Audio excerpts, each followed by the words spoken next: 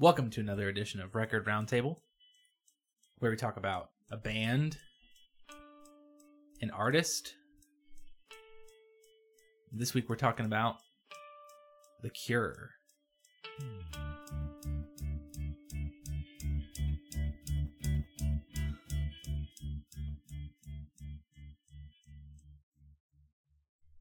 This is Caleb Robinson speaking. I'm here with... I'm Dax. Jared. This is Tyler, and I don't know why you want to be so fast all the time. Yeah, it's so he could speak as little as possible. He's trying to get in the minimum amount of time in Why which did he that speaks. intro suck so much? That was awful. Not you, but just like there was no music. I was going to say I'm hurt. No. What have I done It wrong? was bad. Well, you didn't. so, I have a very standard intro. You didn't I feel come like in on their real first song. What? They had a song before that. They did have a song, Before... "Killing an Arab." Mhm. You can't. It's hard to find. You have to find it on YouTube. Probably it's not There's on a Spotify. live version on Spotify. There is a live version on Spotify, but there's not a Oh my. recorded studio version on Spotify. But it would be from the first album, though. That's what we always do. Whatever. Well, that was from the released. first album. Yeah, that's true. I think it was But it supposed was- to be on the first album, but it got cut it later. was one of the original songs for the first album when the label came in and said we don't want this, and then eventually they dissolved their initial contract, and then they joined up with the new label. And Because they put out we've their stuff. covered a lot of bands that have had debut EPs and we haven't done their songs, so This it's not when fair. when they came. So when they got back, I guess we're getting into some of the history of it. Yeah, let's do it. When they got signed to the new, what was the name of the label they were on? Pretty much the entirety of their discography. It's Fiction? Fiction, yes. When they got signed to Fiction, which was a new faction, still distributed by the label owner's previous record label that he worked for. When they got signed to Fiction, they basically re-released "Killing an Arab" as a single, as a non-album single, as hype for the first album kind of situation. And it got decent acclaim in whatever circulation it got, which was not a lot, but whoever heard it said this is pretty good. And then the first album came out in UK originally, then repackaged near the release of the second album and released in the US. Interesting. So And again, this week we're talking about The Cure and how did everybody feel about listening to The Cure this week. I don't know what to do other than my format. I feel broken. look what we did. We just went right to it. We just broke it down. I love it, but- I thought it was interesting. I know the singles, I know the big songs, and those I guess maybe are the ones I was looking for the most. And I know that early in the week you had told me I'm looking to see if it was worth listening to more than just the big singles. What did that result in? Yeah, what's your answer? Give us the one-word answer first and then elaborate, so I don't have to wait for you to tell me at the end whether it's yes or no. I guess the answer is yes. They have influenced a lot of different people in different ways. One thing I learned this week is they influence people that you never would have thought they influenced. But when you think of The Cure, you think of sad/happy pop songs. And that is only a very small amount of their discography. And if you actually dive into The Cure as a band, it is not that. It is like long, new wavy kind of songs. It's like new wave psych. Yeah. in a way. And that is kind of their grandfathers of goth rock, basically. So everything you like about goth rock, it starts with The Cure, basically, I think, probably. I would agree with that. Yeah, I guess I'll jump in after you. How's that? Fine with On me. how I felt about it. It's difficult.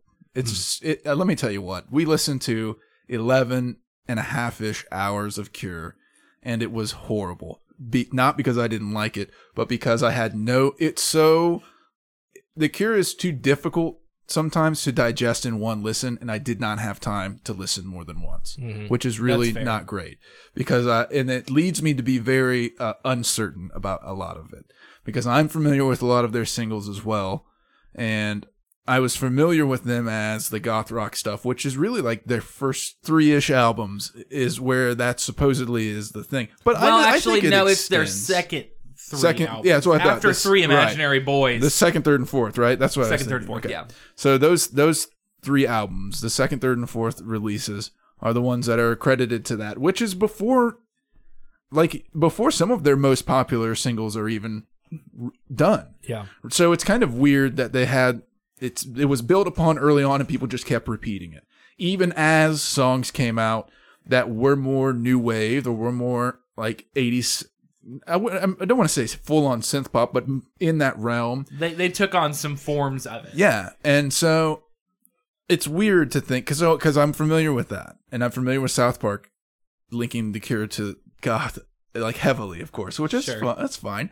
That's interesting. But what's also weird about it is when you think about, in terms of like the goth rock and the persona of The Cure, is that when they started to do like the big hair, smeared makeup type thing, really was like after top. That. Was after yeah, that it was. stuff. So they did all of like they did their kind of, I mean, not normal, but like their specific, the dark period, if you will, their dark trilogy, 17 Seconds, Faith, and Pornography. Right. And then they really didn't become more elaborate, like you're saying, until the top, and then really on the Head on the Door. Right.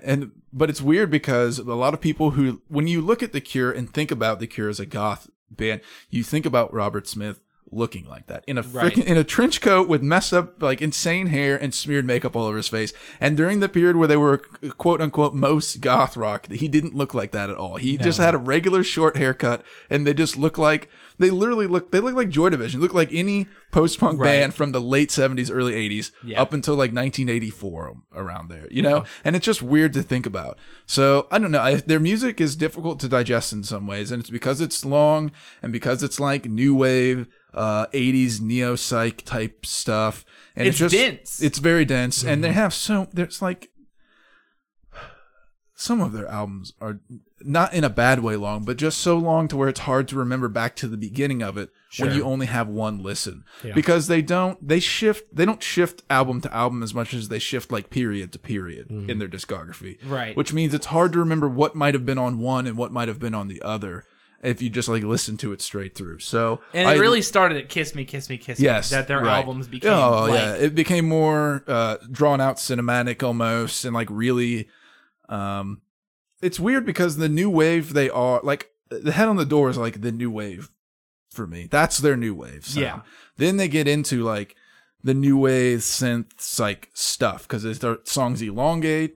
They start to like get into a little jammy thing. And what I really think, I'll tell you what is really helpful though, is that in the midst of all of those things, of like all that stuff on an album, when they finally do come into just like a regular, or not really a regular, but they come into a Cure pop song, it really is finally a place where you're just like, I can relax my brain for a minute. Like when Just Like Heaven comes on, you're like, okay, we know this song. Let's just relax for a second in the middle of this album. That's totally fair, honestly. It's like, this is familiar. I need to breathe. Right. So it makes the songs that are more popular even more enjoyable when you have to listen to it in the context of an album where you're trying to get through 11 and a half hours this week. So that's what my week was like. There we go. I'll speak really quickly on, because you said, like you mentioned, there's like 11 and a half hours of The Cure, and that it's hard to digest it without listening to it. I've made it a point at this point to listen to each album 2 to 3 times. Yeah, which is exhausting. I just don't have time. Yeah, I shouldn't have time. Yeah, I should not have time. That's a lot of work. But I only did that up to Disintegration. Yeah, I think that's about. I think that's. Yeah, I think that. Basically, like past 2000, 79 to 89. Past 2000, though, well, because 2000 is like the album that came out in 2000. What was the title of that? Now I can't remember what it was. The called. One in 2000 is it Bloodflowers that you're thinking of? That is kind of probably important because Robert Smith calls that the part of a trilogy that harkens back to a certain period. So, and it took like 5 years for it to come out. I think they worked on it for like 5 years because in the early 90s to mid 90s they were still making music we all know that's like even in 92, you know. Yeah, with Wish. Yeah, I had Wish on CD. Right, a lot of people still knew it. So it's hard to draw a line and say this is when it really is not as important. That's fair. Probably after Wish is a good place to go, but there are a couple releases after that are still worthwhile for talking a little bit, I suppose. Sure. So I don't know. It's really difficult to have a cutoff point, but the interesting thing on Bloodflowers was the song Watching Me Fall, which is the second track, is 11 minutes and 13 seconds long. And it's like, it is that long. Like, he is doing things throughout the entire song, and it's very strange to have that long of a song as the second track on an album. That's true. Like, hey, I know you just got here, but you're gonna be here for a minute. Yeah. Well, at least he warned you ahead of time. Yeah. So, Dax, let let's get Dax to. talk. let's get. Yeah, I was we've gonna got say, 10 minutes in. Are you Dax finished doesn't with have a chance. with what you were saying on your listening thing? Enough. I mean, we'll get into all get of it, there. but So I took a weird approach. I one sitting basically, or a couple sittings. I just went right through it. I did make a list and went back on certain songs, but boy, oh boy, was that was something. yeah, My brain didn't work by the end of I it. bet it didn't work about a third of the way through. Well, by the time I got to the last few albums, which I didn't care for them anyway, but I was over it by then. How do you do 80s new wave in 2004? Yeah. It's didn't not gonna. work. Yeah, Well, it was more like alternative rock at that point. it really honestly. was, but it's like, why? Nobody wants to hear The Cure do alternative rock. No. Nobody wants to hear you do that. Yeah, but you say that, but like during the 80s, people probably would have thought like their fan base, which was a bunch of people listening to like dark goth music, probably wouldn't have been like, you know, it'd be really cool. Friday, I'm in love. Yeah, but you know what? Though when you think about it, though, that's like the most goth pop song that there is. It still like retains a lot of goth feels to it. It does. It's but not what like I'm saying is that like as a huge, I suppose so. as somebody who's being introduced to this like dark and brooding and like really dissonant sound, and then all of a sudden they're like, you guys want some pop music? It's like, I mean, guess. it retains for sure. Yeah. Like, I think that the best example of that is Disintegration, which blends in, you know, some elements of pop, a lot of pop, Yeah. like songwriting sensibilities, a lot of, really like if you take, okay, so I'll go ahead and say my favorite song from The Cure is Love Song. And Love Song is the type of song that incorporates a lot of very simplistic, like lyrical content, something very easy to digest, but the mood of the song retains all of those gothic, dark kind of undertones.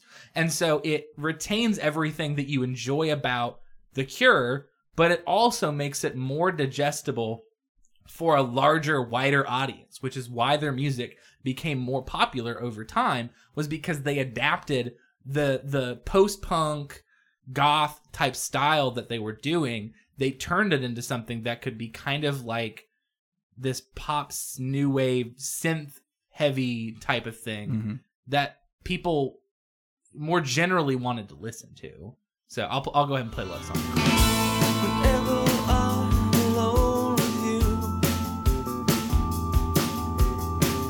you make me feel like I am home again. Whenever I'm alone with you, you make me feel like I am whole again.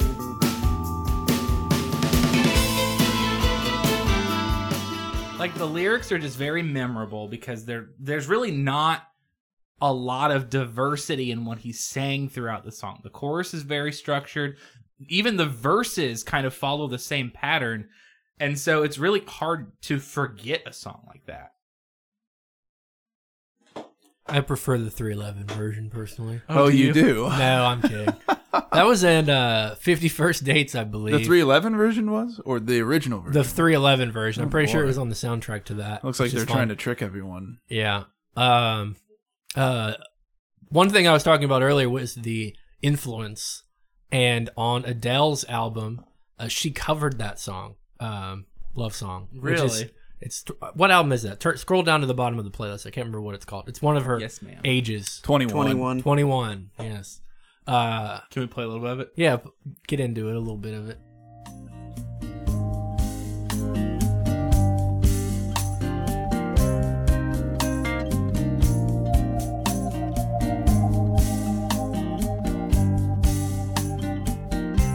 Whenever I'm alone with you, you make me feel like I am young again.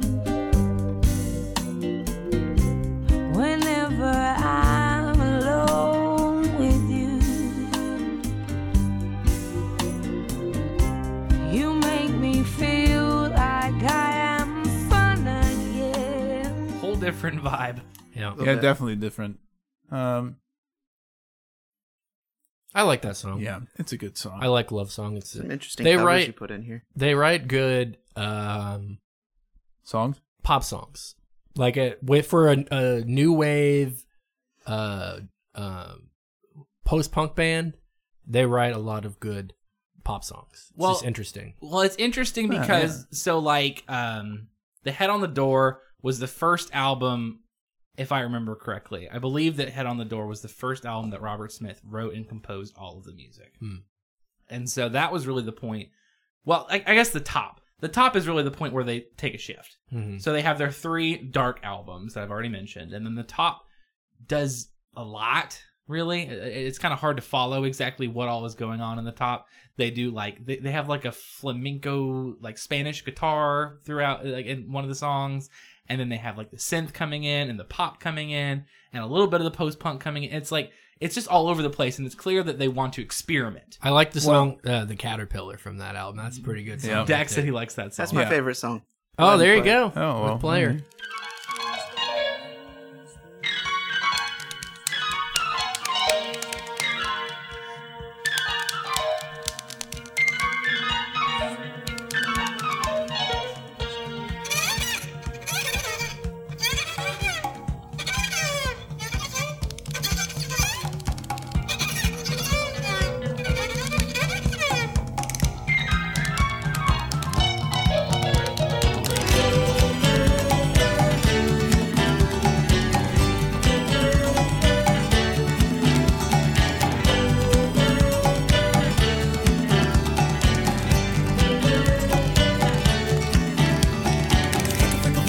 Here you are. Spill of gold, flowing in the feeling of my hopeless heart. Never go. Yeah, I didn't know they had David Byrne do guest vocals. I thought it was maybe Serge Tankian doing his Peter Piper Picker Picker Picker. Oh, there you go. I prefer Banana Fishbones off that album personally. Good Shake too. the Dog was a pretty good opening track too. You know, it's funny about that. That album was pretty much universally mediocre reviews. Yes, Very, and in a normal week, we wouldn't have even listened to it. you're correct. Like that, if you look at most of them are 2 or 3 out of 5-star ratings. Pitchfork gave it a 6.9 out of 10, which is a mediocre rating for them, I think. Yes. But if we wouldn't have listened to every single album of The Cure, then we never would have listened to that song because that album probably wouldn't have been on Maybe. our list. I don't know, because it depends on, we've talked about this before, how different ways people look at different albums, because it was a top 10 album in the UK upon release. Right. So in the UK, where they were more popular anyway, where this kind of stuff was bigger, like the way they were doing things was bigger over there. Yeah. Because you had more Yeah, they don't artists. have as many hits in the US. If you Well, look. post-punk is really kind of a UK thing initially. For sure. So, I mean, really, in a lot of ways, it still is. We Yeah. really, I mean, America really hasn't adapted a post-punk band that has taken the same form as a Cure, Joy Division, so on and so forth. No, not Most of the really. post-punk that exists today is something out of like, Dublin with, why am I losing their name right now?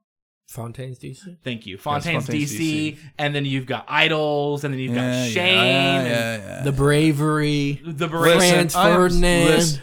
What?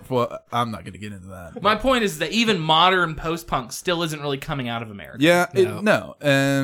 but that's what's interesting about it too, though, is because post-punk is not, but new wave is. New wave is the U.S. because new wave is a punk movement, a New York punk movement thing. Right. So that's what makes it like interesting is when is a shift towards that kind of thing, and then integration of those worlds. But so just because it doesn't have the great reviews over in a world where we weren't experiencing that type of thing, that was 1984. By that point, Talking Heads were on a downward slope, and really. They were you can't deny they were the prominent new wave band in the U.S. probably, and there were other groups doing okay things, but new wave was sliding into 80s pop, dominating almost everything.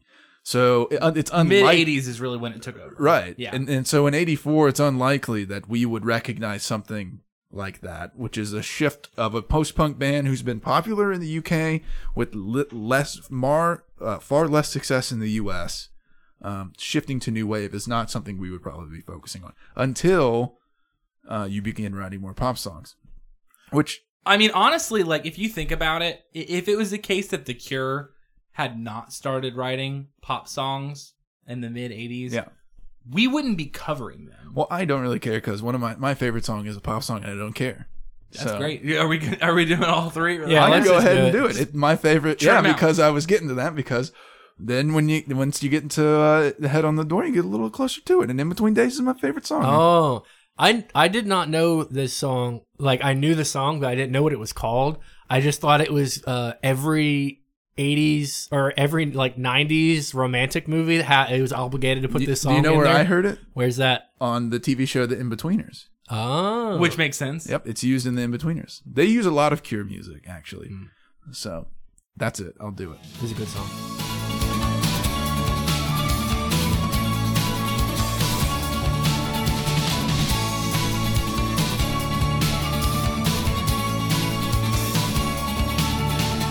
Yesterday I got so old I felt like I could die. Yesterday I got so old it made me want to cry. Go on, just walk away. Go on, your choice is made. How much of the melody are you going to get to before you even start singing? Right. Like you've outlaid the whole song out before you even start singing, which I think is fun. Well, I can't. It's crazy because that's the opener to The Head on the Door. Yeah. And like being a fan of The Cure, like in like the mid-'80s, I feel like they would have been like flabbergasted. They're Yep. like, "What is going on here? How is this the same band?" What's weird about it is, and okay, so I'm going to get into two different discussions, I guess, but they both are coinciding.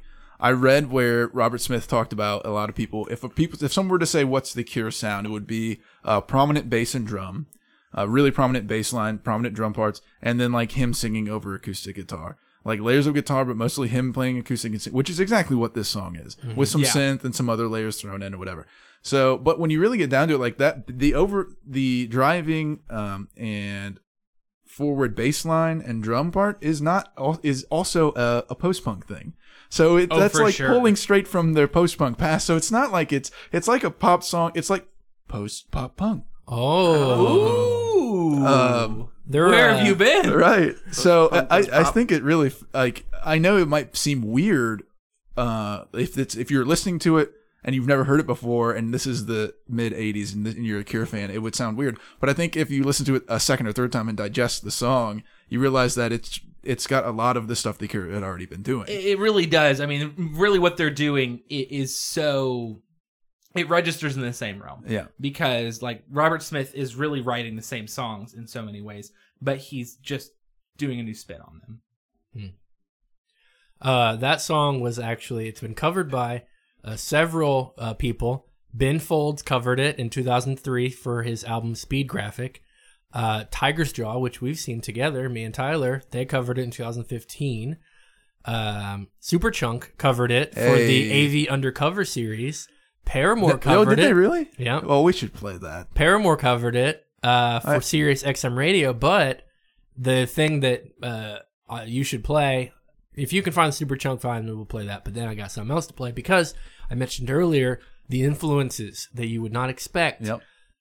During Korn's Unplugged Oh my gosh. album, MTV Unplugged in 2007, I they guess- released it. I guess you didn't say it was good influences. I right? did not. Korn performed this song with Robert Smith on their performance.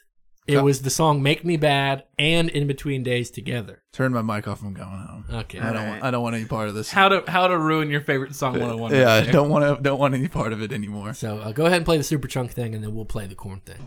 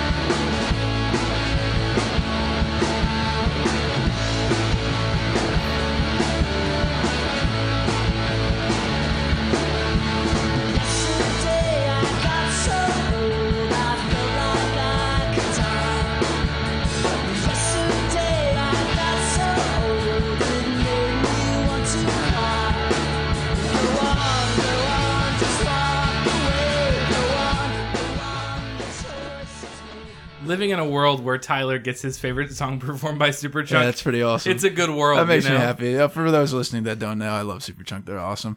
You should check them out. We may cover them on here, maybe. I feel like I Jared, believe they're on a brief list that Caleb put together that's not on the list to be voted on yet, but Maybe they might be. I think so, if I remember correctly. I feel like Jared would like Superchunk if he gave it a chance. I like some stuff by them. I like some stuff. It makes me happy.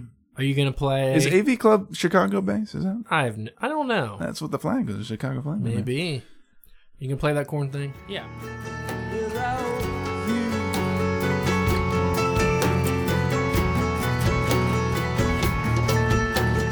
Yesterday I got so scared, shivered like a child. Yesterday, away from you, it froze me deep inside. Come back, don't walk away. Come back today. Come back, why can't you see? Come back. That sucks. That's a no That from me. sucks a lot. In a world where Tyler gets the lift of listening to The Yep. Cure, and then Crush his Superchunk dreams. covering it, Yeah. Yep. building him up to a beautiful crescendo, Yep. and then Korn just says, "Bleh." Yeah. You want me to play? You know, that reminds me of something even worse. No, you know what I'm thinking of? Speaking of weird influences, I heard Nirvana influence Puddle of Mud, which is what that reminded me Oh, of that's right good. there. So We've never it's pretty played that close to before. that if you That was if great. you want to look it up on YouTube, because even though the original video got taken down, there's millions of other ones because it wasn't. It was About a too girl. didn't get taken too quickly for the internet to get hold of it. So No. If we're on a train of bad songs, Oh, boy, which I here we think go. we can are, can you admit that was not good? it was. I agree with you. Okay. but it's. I know his shoes. He needs to. No, it was me that time. Oh, it was you. It touched the back. Oh. Games. I didn't know it was that far. It's not good. Yeah, it's weird. I mean, it makes it difficult when it's an acoustic, a band that's not used to doing. I'm not going to defend it, but they are. Kind of are. They Yeah, are you are metal. kind of They're a defending metal it. band that has to do an acoustic thing. It is not their realm. The song is already an acoustic song almost. Like the Nirvana's acoustic set is Listen, one of I the agree with most you. popular things. I Yeah. agree with you. Korn or no Nirvana. You're not No, wrong they're about not. that. No. So if you'll play that song, it's called All of This. That's on the playlist. I was thinking that's what you were going to This ask for. is worse than what we just heard. Oh no. By a mile.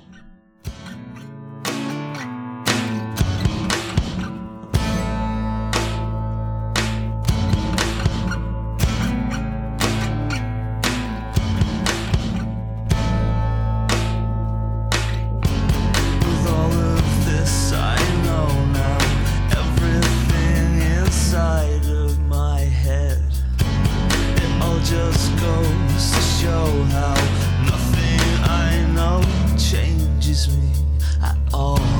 Again, I wait for this to change instead, to tear the world into another night with her. But I'm always wanting you. Use me, only come on and use me. We know where we go. Use me, only come on and use me. Yeah. That was I know what it was. Blink 182 from their self-titled album Blink 182 from 2003. That was the song All of This featuring Robert Smith of The Cure. It is not very good. No. I mean, it's that not. album sucks. I'm going to say this. Oh boy. Once over a million times. I'm gonna go further. Blink-182 is not good. Okay. Really, they're not that good. Listen. They're not. Listen, Dax's friend who listened to the show for like a hot minute, Yeah. who liked Blink-182, Yeah. he's not here. Yeah, he's not gone. We now. can talk about Blink-182 gone. candidly now. Let me tell you about Blink-182 if you would like me to briefly. When I was in middle school, I really loved to talk to my friends who like Blink-182 and tell them about how much they suck at everything they're doing. You would. in their entire lives. Here, let me ask And you. I've never been able to get over that my resentment. For I don't want to get too Blink-182. far off topic, but growing up, I had two bands that were in that realm that I thought of as similar in style: Blink 182 and Sum 41. Sure. Who do you think? Who's better? Who do I think's better? Yeah. I don't honestly. Neither of them are very good. But if I had to choose which one you said you can listen to this one or this one, I would choose Sum 41. Okay. And trust me, it's not me saying that I necessarily like Sum Caleb, 41. what do you think? I know.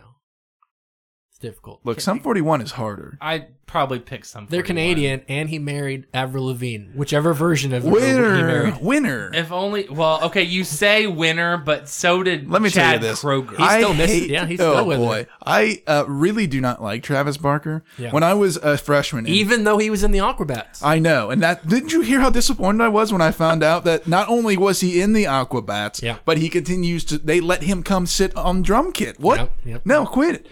When I was Guar a should freshman, fight him off. They should. When I was a freshman in college, I had a roommate the second semester. He was a guy I met first semester on my floor, and he and his buddies liked Blink-182, but they didn't take it too seriously, and they used to say to each other whenever they got into a small discussion about music, well, Travis Barker is the best drummer of all time, so I don't even know what you're saying. And they were saying it ironically. Yeah. And I applauded him for that, and I enjoyed it, and I said thank you, because he's kind of a suck. He kind of sucks. And I don't like Tom DeLonge's stupid, I hate it. I hate it. He's a UFO hunter now. That's pretty Yeah. cool. I don't care what he does. Angels and Airwaves, not that good either. Oh, my. Better, but not that good. Let's All right. get back to The Cure. Let's talk really quickly about it since we're Well, I talking want about. to. We didn't get his answer real quick, just for the sake of being Sum quick. 41, Blink-182. Yeah. I think Blink-182 is pretty all right. Yeah, you Great. would. All right. I'm glad you incorporated him. Let's bring him into the conversation. Remember Now he's gone. that thing I've seen- he's trying to talk the least? Yeah, Well, we got to yeah. make sure that doesn't Yeah. happen, I guess. I've seen Sum 41, I believe, twice live. Both once at Warped 182? Tour and the other at that thing we saw together. Yeah. So let me tell you that I've seen out of the two, I've only seen Sum 41. Oh, how about that? Since we're talking about other people doing songs Yes. Cure related, let's Yes. do a good one. Okay. Okay. Perhaps we talk about someone who I love, Oh, yes. Phoebe Bridgers. Yeah. Happy doing birthday. Friday I'm in Happy Love. birthday. Is it today's her birthday? I just Googled her and it's her birthday. Oh, happy birthday, happy Phoebe. birthday, Happy Phoebe birthday, Bridgers. Phoebe Bridgers, we love you. Phoebe Yeah. was the best Well, friend of Helga. Yes. If in Hey anybody- Arnold. if Once again, he's worked Hey Arnold into the episode. Very good, Jared. If anybody watched her most recent music video, she makes out with a very old woman, and it made me uncomfortable. I'm gonna say now. and how Nice. so? Was it an artistic makeout? It was an artistic makeout, but it still made me feel uncomfortable. Was it? Turns out it was her grandmother. Even was worse. Step grandmother. Do y'all remember Not Another Teen Movie? Yeah. You can never forget that scene. That scene. Friday I'm in Love. Saturday, wait. Sunday always comes too late. Friday, never hesitate. I don't care if Monday's black. Tuesday, Wednesday, heart attack. Oh, Thursday, never looking back. It's Friday, I'm in love.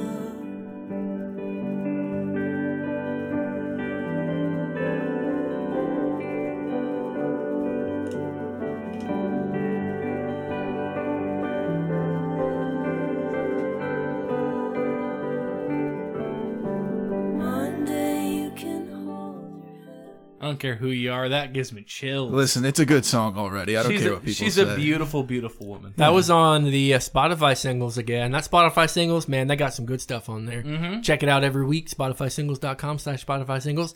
Also, her song Kyoto from her new album this year, Song of the Year almost. Maybe. Well, it might be. Not almost. Well, WAP came out. Ooh, it's a good track. Oh, no. Not here though. Not here, though. We got a bonus episode for this kind of shit. Yeah. Robert Smith was in a group called The Glove. It was another group. He also played in Sushi and the Banshees. I was wondering if we would bring this up. One album and also live with them for a few years, but then he couldn't, obviously do both. He was on the album Hyena, Yes. Yep. but he did not sing. He played guitar and did things. Yeah. But- Well, he started playing for them when their guitar player bailed on tour, and they were. Did you read about that? No, go ahead. So when the Cure toured one of their early albums, they toured opening for Susie and the Banshees, and in the middle of the tour, the guitar player for Susie and the Banshees left, and so Robert Smith came in and played guitar with Susie and the Banshees, doing basically a double set every night for the rest of the tour. That's exhausting. Yeah, and so from there, and I think that was between the first and second album, somewhere around there, because him playing with them changed his outlook on the Cure music. Not only in the songs that they played, but in the ability to play the songs of that much power in the way that he described it. Yeah, and so eventually he joined them full time briefly, working on a tour and an album. So the band The Glove, they're a neo psychedelia new wave dark wave band that was only active in 1983, and it's Robert Smith and Steven Severin from Suji and the Banshees. Hey. So those two, probably from his work with them, decided, hey, let's do something this. I listened to a little bit of it. I wasn't super into it, but if you like that style of music, they only made one album, and they have a song called "Punish Me with Kisses," which, you know, Yeah, that's Who like wouldn't want that? sure. Is that tying into Phoebe Bridgers? I was wondering if you were tying in or what you were doing. no, it has nothing You to do want with her to punish you with kisses? No, Is that what you're trying to say? No, my infatuation at the moment is Angel Olsen, of course. Oh, So you yeah. can watch out. Phoebe But- Bridgers over Angel Olsen. Well, that's I don't care. Do whatever you want. That's What about- this is you. we That's know- you. Not the place. We Not the know time. Dax wants Regina Spektor. Well, listen. I love some Regina. She's very cool too. Mm-hmm. Okay, let's be real. The second track on "The Head of the Door" is the Kyoto song. I wondered if you had mentioned that because her that's song is true. Kyoto. That's true. And the second one is Kyoto. So bet I don't know she's if probably there could be influenced, obviously. Yeah, I don't she know if picked there's them a for connection or Spotify not. singles. Yeah, there's maybe a connection there. Who knows? Caleb should know that. Do you know that? Gosh, shame on you. I'm sorry. Another band that we covered You have early. to know everything now. Early, Well, I mean, I just figured you got your, you got the thing and things. What the hell did you just say? the thing and things. Early in our podcast career, we covered the Mountain Goats, and they Yes. have a song called "Get High and Listen to the Cure," and he says it on there. So that's pretty good. They got a new album coming out. Mr. John Darnielle, they got an album coming out later this year. So check that out too. This has turned into like we're talking about the Cure, but we're like Listen. we're talking about so many things while We're talking trying about to the get Cure. we're trying to get promoted. What about the Cure in the movie The Wedding Singer? What about them? They got some songs in there. Yeah, he Well, actually, sings. He sings Rob- Cure Oh yeah, in The Wedding Singer. yeah. Do you remember? I've never. What does he sing? Well, just Play it, I guess. you don't have to play it. You can look it up later. Everyone else just look it up. It's not that important. Mm. Someone else said, I'm trying to think of a line. I feel like it's from a movie, but it's from somewhere. And someone asked them a question about, like, I can't remember if it was a movie or if it was an interview with the musician. Uh-huh. And someone's like, what were you thinking of that time? And they're like, I was just kind of laying around doing this and listening to a lot of The Cure. And I can't think of what it is, and it pisses me off because I want to know.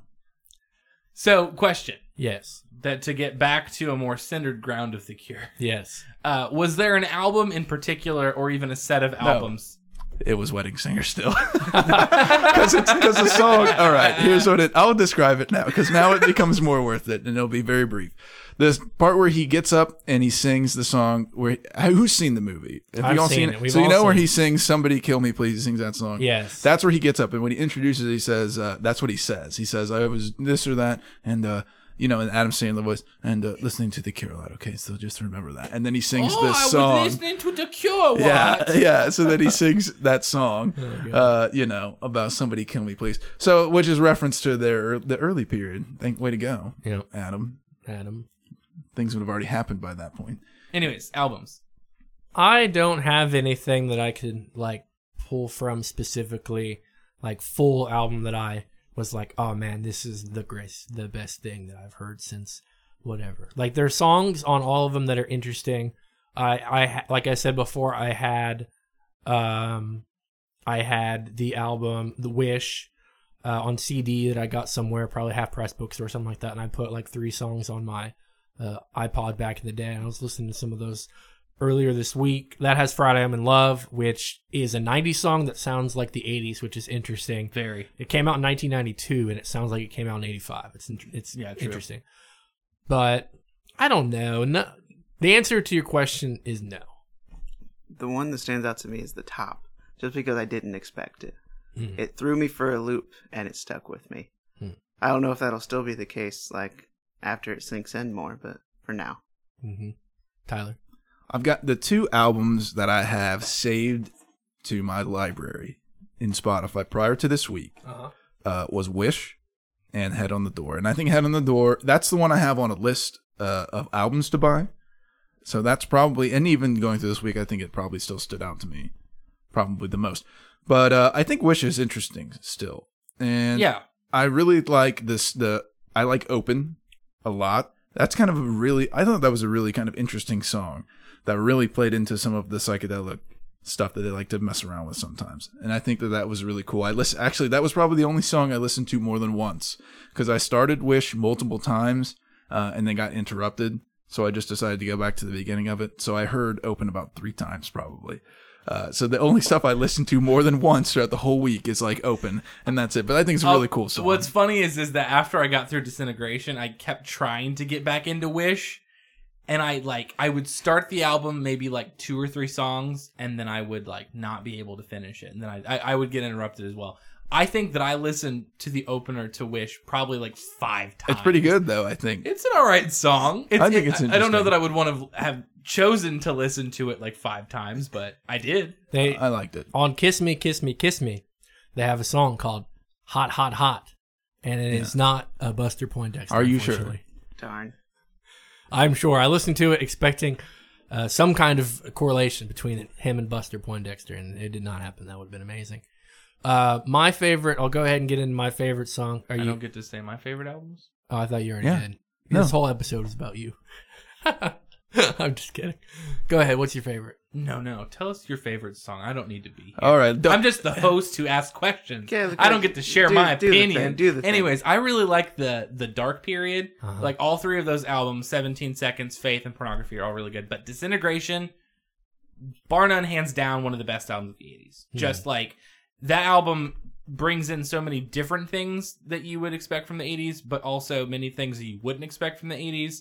It's one of the best albums of that era, in my opinion. I like Disintegration as well. I don't know. I know how much you love it, and I think I was listening to it expecting to think it was the greatest thing ever. Mm-hmm. I did not feel that way, but I did enjoy listening to it. And actually, my favorite song is off of it.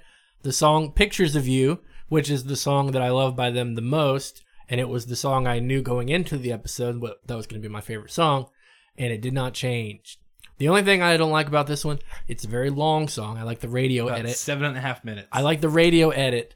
Also, on our Good Band, Bad Band, where we talk about Lit, they covered this song and we played it on there too. And it's not as good, obviously, as the Cure version. But DJ Khaled. DJ Anybody Khaled, interested? go Wants back. to go check that out?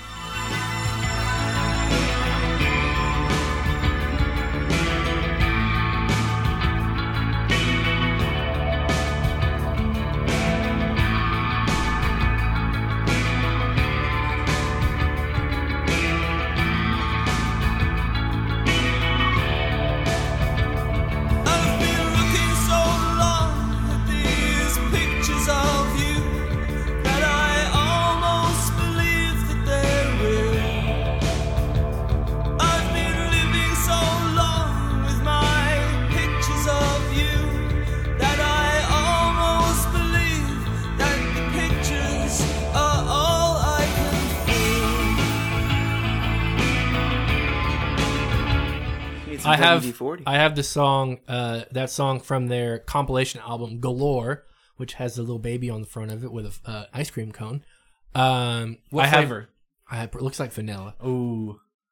I have that song on my 80s playlist, and it's the 4-minute and 47-second version of the song. It's the edited version, radio edit. Probably like the 3 first minutes of the song are cut out. Yeah. What is But- what is the other version of Pictures of You? That's not that. Oh, you're talking. Pictures of me. Yeah, that's the one. Pictures of you hung upon the Who is that? wall. Who is that? I don't remember. I tried to figure that The out a while Last back, Good so it's Night. stuck Yep. in my head. That's it. It's called it's Yeah. The Last Good Night. Yeah. It came out in 2007. Let me tell you something about it. When you hear that song in your mind, it sounds more Nickelback than it is, and then when you play it, it's not that Nickelback isn't lame, but this is lamer than Nickelback. Can I tell you, there's something So- that happened this week that's related to Nickelback. What's going on? Listen, this is amazing. Nickelback this week covered The Devil Went Down to Georgia. Oh my Oh god. goodness! It is good. No, shut up. You know what? Here, I found a trend that The Cure do, which I find interesting. I don't know why. I just think it is. For most of their first few albums, all the way up to Head on the Wall, and some afterwards, but that's where it stops. They have a title track on every album. And for the 4 albums up to that, for, let's see, 17 Seconds, for Faith, for Pornography, and for The Top, the title track is the last song on the album. And Blood, well, it also, Disintegration has it, but it's not the last. And Bloodflowers has it, and it is the last. What is the deal with that? I just think that's kind of interesting. I don't know. I don't have any kind of analysis of that. Me either. I just think it's an interesting trend. I see what you're saying. Isn't that interesting? Yeah, I noticed it when I was going through. What's it, the too. deal, It's, Rob? Can I say now, just as a general point, since you're bringing that up, Fight is probably my least favorite closer of their albums. Yeah. Fight is not a very good song. No? No. From Kiss Me, Kiss Me, Kiss Me. Yeah. Well, it's a lot. Here's the thing. To speak to that. If you're going to have a big old double album, you better make your last song worth it. It's not. Or else when people listen to the whole thing and they get to a closer that sucks. It doesn't feel like a closer, and it doesn't really impress me a whole lot. Yeah, that's lame. That's don't lame. impress me much. Not, I guess Rob messed that one up pretty good. He should have known better in terms of He organizing. should have the named album. the song "Kiss Me, Kiss Me, Kiss Me." It probably He would have should. been better. It wouldn't have. That's all he had to do was name it that, and people would have liked it. You flubbed it. Wow, what a missed opportunity on that one. I like Boys Don't Cry. I think that's a good off. It's not on an album, right? You put it.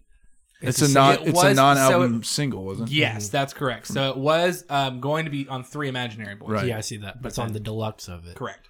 Um, It's odd that would be one of their most popular songs. yeah. Like, how do people find songs like that? I guess is because that Because was they were like their singles. debut record. Yeah, I it was know, a single. but the fact that it wasn't on the album and that it was later put on the deluxe Well, edition. I mean, if you read through, that's why they have like these, like what Jared had, they have multiple singles compilations because they put out a lot of singles that were non-album singles. True. But that was in a time where you could do that to drum up, I'll get into it. You don't release 6 singles all, but you're on the album. You know what I mean? It's just kind of like, I wonder if that's an in-between period of B-sides. Because you don't have, cassettes are driving the medium. And in that case, you don't release a single with a B-side. So you can release non-album singles, which are like B-sides, I guess, that are kind of like teasers. Yeah. So I wonder if that's not an in-between thing. I've never thought about that before. Right. That's interesting to think It's about. still crazy though because they had those singles. I mean, that album, the debut came out in '79, and their next album came out in '80. So Yeah. like they were real fast. Like they had a lot of albums between '79 and '89. Well, it's just I like... think 8. I think, if I remember correctly, even some of the recordings they did initially for their debut when they did Killing an Arab on their previous label made it onto 3 Imaginary Boys. I believe so. Yeah. So it's kind of, it could have been a leftover from a recording session that the thing was, too, and I don't, if you read about 3 Imaginary Boys, Robert wasn't particularly happy at the end of it because he thought it was kind of pushed like too more, I don't know if it's hard to say too mainstream, but like, it was pushed too far into this this realm that they weren't really interested in. And initially, their initial label when they were doing the first album wanted to do all covers, Right. And so even after that, I think and I wonder if that's why Foxy Lady didn't make its way onto there, because it was something maybe they did previously and they had, you got to fill out an album and this or that. But Robert didn't feel like he had a lot of hand in that release, which fueled him to be more involved from that point on. But I wonder if maybe there just wasn't maybe that was a little bit of a leftover from that recording session that was the studio trying to get something as a single and you can just throw it out. Or maybe it was something that they had recorded for the new album that they already knew they weren't going to put on it and could throw it as a single. Like a lot of times we know that you get songs thrown around during recording and during writing sessions for albums that don't get put on the album. And whether you choose to release it as a single or hold on to them and then release them later as like alternate recordings as part of a deluxe version or as part of the compilation or, there are all sorts of options. So it could be that route. And it could just be that like, maybe they just wrote a song that they really liked and they didn't really want to wait to put it on an album because they already had a couple songs for the album and they just didn't fit in. And so they just threw It would out not have there. fit in on the next No, album. it would not have. Yeah. That makes So sense. where it came, I'm not sure where it came from, but they did. I mean, they had done quite a lot of non-album singles as I was reading through it, like looking into all of it. You And know, so, on their in their discography on Wikipedia, you can see yeah, several you of can those. see it. I think that's cool though, because that means you can release a compilation album that isn't, I mean, a live album is only worth it if the track listing is like really good and Right. it performed well or performed more in a more interesting way. So there's one style of compilation that can be cool, but like other than that, like a greatest hits compilation is kind of like it's lackluster to me. Oh, For for sure. instance, like that's great. You put all the songs that everyone like just wants to listen to out of context and just thrown them on an album, and you've made up the track listing on your own, probably without even taking the regard of the artist involved. And now we get to just remember them this way. And Tell it's that kinda to like, the Eagles.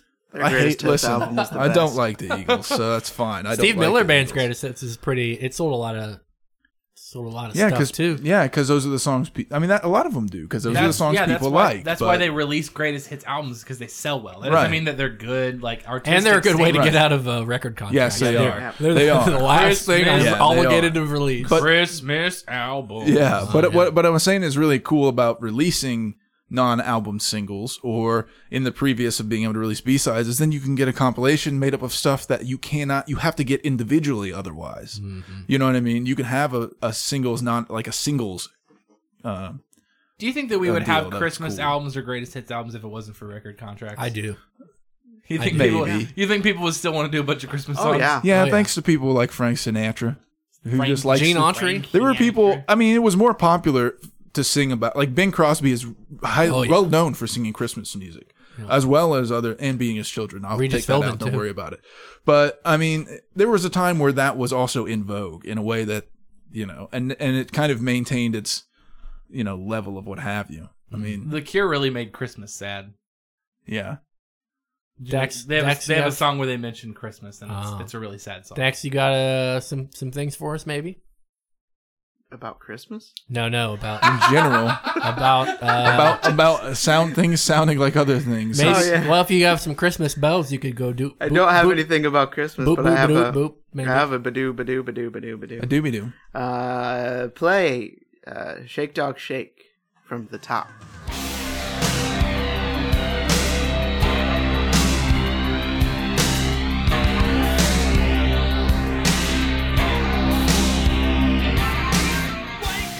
Now, doesn't that just sound a little bit like Tom Sawyer by Rush?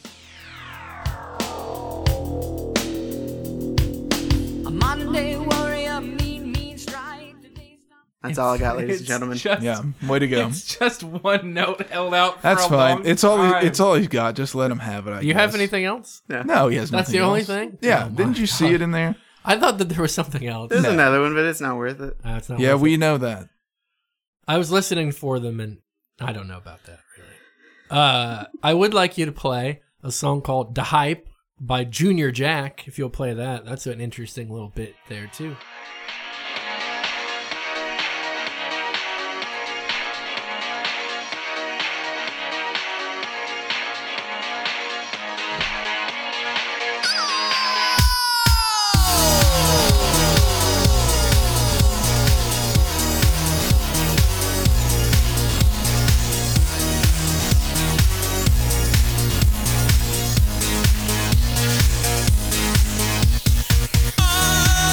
I'm flying again. It's so good to pretend. I'm in love with the end. I just want to be yours. Does that have anything to do with Da Funk by Daft Punk? I don't think so. Junior Jack's big hit is a song called "Stupid Dance." I don't know it, but that had Robert Smith from The Cure in that song. That's interesting. Upon release of their third album, Faith, they released as a cassette, and included with the cassette copies. Well, maybe it was released. One of their albums they released in 3 different formats, each of which maybe was a compilation that had a different track listing based on the format, which is kind of interesting.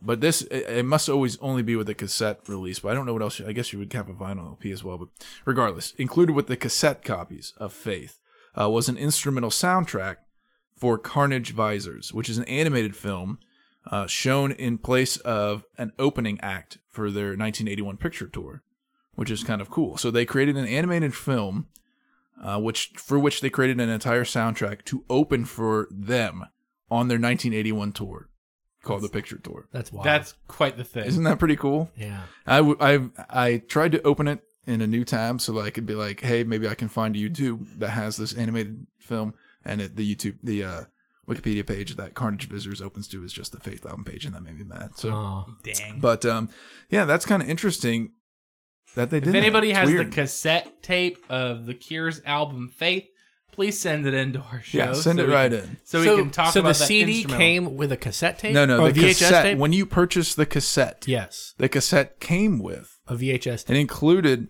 it included the soundtrack. Oh. It included the instrumental soundtrack to Carnage Visitors. The Carnage Visitors itself was the animated film that they showed before their show on that tour, but the soundtrack to it was included with cassette copies of Faith, which is That's a kinda cool. pretty elaborate thing to do on your third album. Yeah. When you're not super popular, because I mean they really weren't massive in 81 by any means, but I wonder if they weren't more creative all in all before they did the look and started this the new wave stuff. Because are you saying were they creative? no, I wonder if they weren't more creative. Oh, no, because they they- hadn't settled into anything, I would imagine that they were. and so I they mean, were if you doing listen- weird things like that. If you listen to the top, then it clearly was a case that they were very experimental and wanted to go in weird directions. yeah, but that's the beginning of their. That's where he's creating the thing. But- so but I mean eventually is it that would they- lead up to that, I suppose. That's what I mean is that they clearly had a lot of creativity and interest of weird stuff that Yeah. was building up, and they were like, well, let's just throw it all out here on the top. They clearly had a lot more under the surface at that point. Yeah, I just wonder because I don't that's the thing that is an interesting and kind of weird thing to do, especially that early on, like you mentioned. So I just wonder if that wasn't in a period before you have what you will now be known for, and when you're not trying to shed an image, although they tried to shed the anti-image thing, but other than that, I wonder if they just didn't try a lot more things. Maybe. Yeah. I don't know. I'm interested in speaking briefly on how confusing and difficult their lineup is. Go on. Because Robert Smith is the only consistent member. Right. But over the course of time, more than 50% of the time, they have original members performing with them and performing on albums. But they But they're in and out all the time. they're in and out all the time. They cycle. Yeah. Sometimes they're the drummer comes in. They were a 3-piece for a while. Yeah, for a while. Then at one point they grew as large as a 6-piece when they were performing live. right. What I think also is, but as you said, they're in and out. They're back and forth, in and out. And sometimes some original members are in while others are not. And then sometimes they flip-flop. And then at some point they have to part with original members. But at some point, I think the they top leave on had- their own. Yeah, And- I think the top had 5 members at some point in time. Yeah. And that incorporated members of the old crew and then also new crew who would stick around for longer. So that was kind of the point where it was very obvious that there was going to be kind of a cycle going on. It's just really weird. I think part of it speaks to, I really feel Robert Smith is probably a super difficult person to work with. I would think It so. seems like when I read about people questioning him as to whether The Cure will or will not continue after every release and him being like, oh, I don't really know. It could be almost over. He said that for no lie, 21 years until an album came out in 2000 where he actually felt like this was the end of The Cure. You just said it after every release for 2 decades. You're the most finicky person in terms of will this continue or not? And I wonder if that doesn't partially lead to people being in and out all the time. Because it's weird, because at one Right. point, an original member, I think it was the bassist who had left. They had a bassist who was not an original member. He left or was dismissed. And then their roadie was kind of in contact with the original bassist and got him and Robert kind of connected again. And he came back in and joined again. And Robert said, oh, now we're a group again. Which is now you're a group again.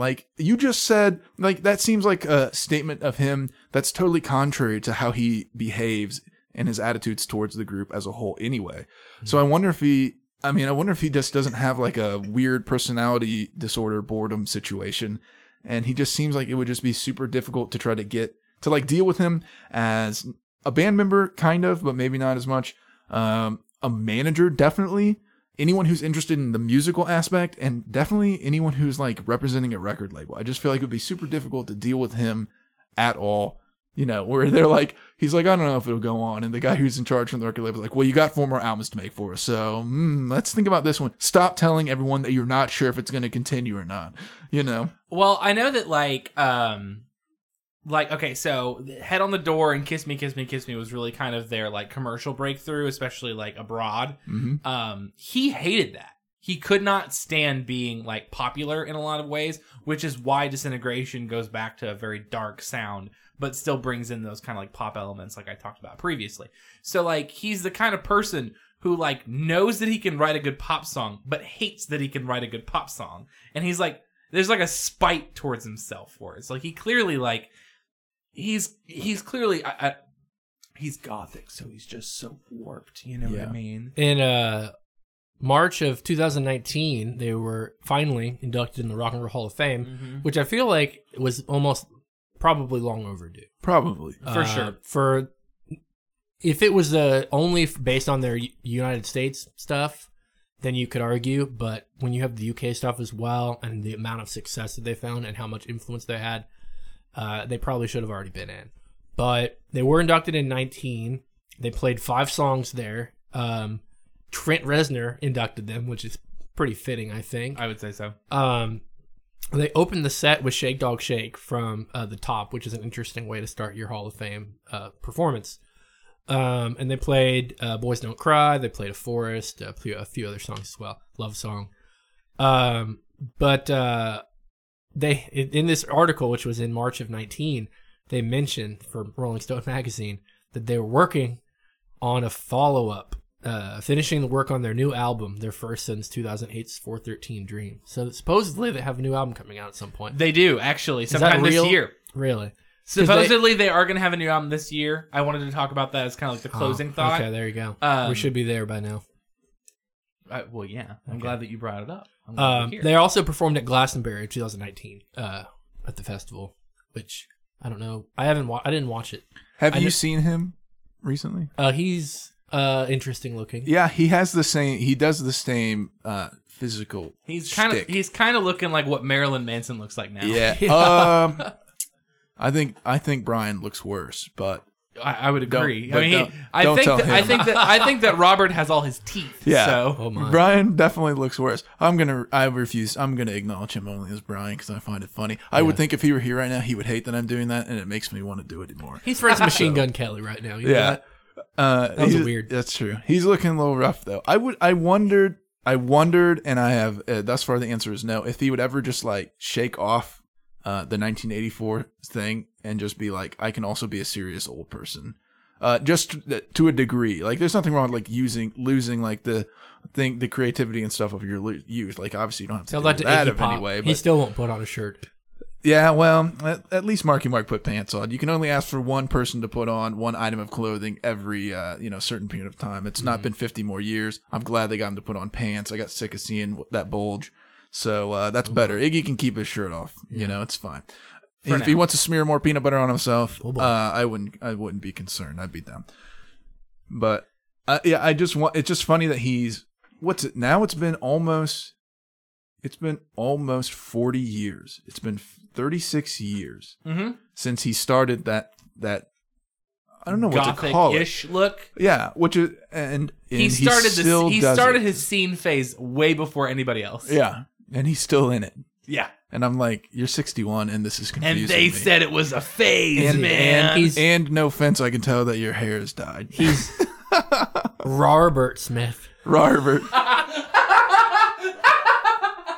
So, final little thought. So, it's possible, it's about as possible as a Kanye West album coming out in 2020 that The Cure might have a new album coming out this year. I wouldn't be surprised. Given the music that we have listened to, the 11 and a half hours of music, if you will, would you find that you are interested in hearing a new Cure album? Or do you think that, like, given their last, 3-4 albums that we listened to, do you think they're really going to do anything different? I don't think they'll do anything different. I think it would be interesting, I guess. I'd be willing to give it a try, but I think that it's going to be the same thing that they've been doing for the past, 40 years. Yeah. I would listen to it, but I wouldn't expect to return to it. I wouldn't expect to think it'd be anything that I find all that. I agree. Here's the thing, too. you got, like, we know music moves on. It continues. It continues whether you're a part of it or not. If you were part of it 10 years ago, 5 years ago, 20 years ago, it doesn't matter. And with how much new stuff comes out, I feel like sometimes artists just need to realize that they had their point in time, and maybe it's just time to not do things anymore. Because there's so many new artists that are doing things that are different, that don't have a background, that you can get excited about, that it's unlikely, unless something is dramatically different and really good, and it's not like it can't be, but it's unlikely that you're going to come in here as an artist whose prominent era was really in the 80s and make something that's so different that blows people away enough to be able to pay attention to you and to make it worthwhile, really, in the long run. I mean, that's an album that I can think of, which isn't surprising to you, that came, 15 years later, 14 years later, would be D'Angelo's album, Black Messiah, which was worth it. But it's not likely that will happen. You know what I mean? So, I don't know. Well, it's also one of those things where we have to ask the question of, is that album for the fans, or is that album for The Cure? Sure. Is that album for money? Is that album for creativity? What is it for? Like, you know? once I always find it interesting, once a band is inducted in the Rock and Roll Hall of Fame, what more do they have to add to a discography? Like, keep touring. Right. You're like, keep touring, keep doing the. Obviously, people care about keep paying you, to see you. so that makes sense. But like, creatively, what more do you have to add once you're already at the top of, like, acclaim, if you will? What you can't get Sure. any more Well, than the Rock and Roll Hall of Fame. Here's another good example. Bowie. Black Star was really good. Mm-hmm. And it was a little bit different, and it was fitting for the period and in his life and this or that. So I think in some ways you have to intertwine your life into it some too, because so that you can, that's like the kind of self-acknowledgement that you need at that point in your life, so that people who can see you and say, okay, I, a person who enjoyed The Cure in the 80s, can age with this person and their music. Yeah. You know, like, it takes more than just doing something like you've already done or just doing whatever. You know, like, it has to be worthwhile, because it has to, like, make sense it needs to make sense for people who are younger, who weren't there when you were popular at the time, but it needs to make sense for people who were there too, as they get older. Like, I know, I'll give another example of that really quickly. I'm sorry to give all the examples, but the Menzingers, Jared, is a good example, because if you read reviews about their albums, everyone who reviews their album says that anyone who started listening to them when they started has grown with them, and as your problems change, their problems change, and they continue to make songs about problems they have in their lives as they're writing those songs. Mm-hmm. You know what I mean? Like, a group that can do something like that is worthwhile, because not only is it creative, but it's therapeutic, and it's cathartic for you and for the listeners, and that's part of what's important in making music outside of just the creativity. So I think when you ask, like, you can never make an album that's just for me. Like, I don't think that that's valuable necessarily. I mean, you should make an album that is for you and for other people like you and for other people who like your music. And, Sure. And like, it should be for you. It should be for creativity. It should be for other people. It should be for expression and catharsis, and not for money. And if you can't do that, I'm not sure it's worth it. And I'm not sure in this situation that it is, because the last few releases have not really been that way, it seems. So Yeah. I don't know. I suppose we will see. Yes. We'll return to it on a bonus episode if it's the case that it comes out this year. Yeah. Sure. We'll see how it goes from there. Any closing thoughts at this point? No. I have one from Patreon. Our patron friend of the show, David, stalked Robert. Did you know this? No. No. So he saw them live in Dayton in 1992. He found out where they were staying, and he met Robert outside the hotel. Nice. Wow. He got his ticket signed. He doesn't have that ticket anymore, apparently. That's a shame. He did leave a favorite song too. His favorite song is Catch. Catch Oh, it is. that'd be Let's One listen. of his favorites. Let's listen to a little bit of Catch.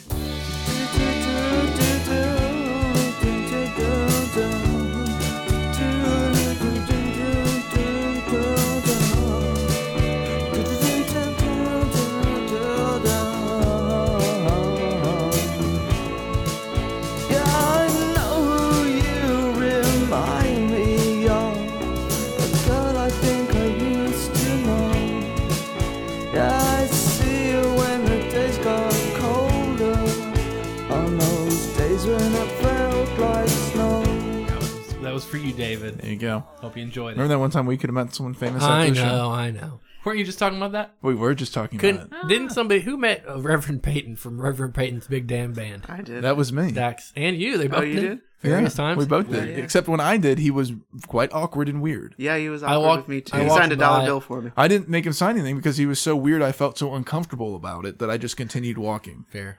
It's weird. Yeah, it's totally Yeah. fair. So Oh. are we closing on Nickelback's cover of "Devil Went Down to Georgia"? Yes, we Yes. are. Oh gosh.